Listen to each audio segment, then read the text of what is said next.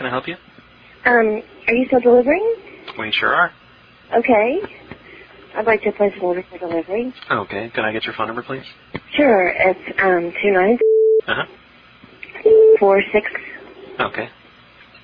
And what kind of pizza would you like? One we'd like thin, both of them. All right. One with cheese, and the other with pepperoni, but easy on the pepperoni. Easy like on just the pepperoni? Yeah, very easy on the pepperoni. Okay.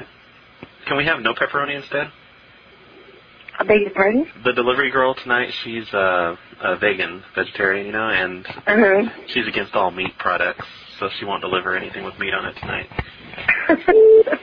You're kidding. No, I'm serious. It was. Well, then I don't want to order from you. It was kind of slow tonight, so we sent the other delivery guy home, and she's the only one left, and she won't deliver meat products. Well, thanks anyway then. Oh, you don't want to order? Right. No. Why not? I don't. Well, if I can't order what I want, then I'm not going to order. Well, that's kind of rude. I mean, why'd you call and waste my time? You're pretty fucking rude. Well, so, at least I didn't cuss at you. Well, I'm cussing at you. So I would deliver it, but I don't have a driver's license.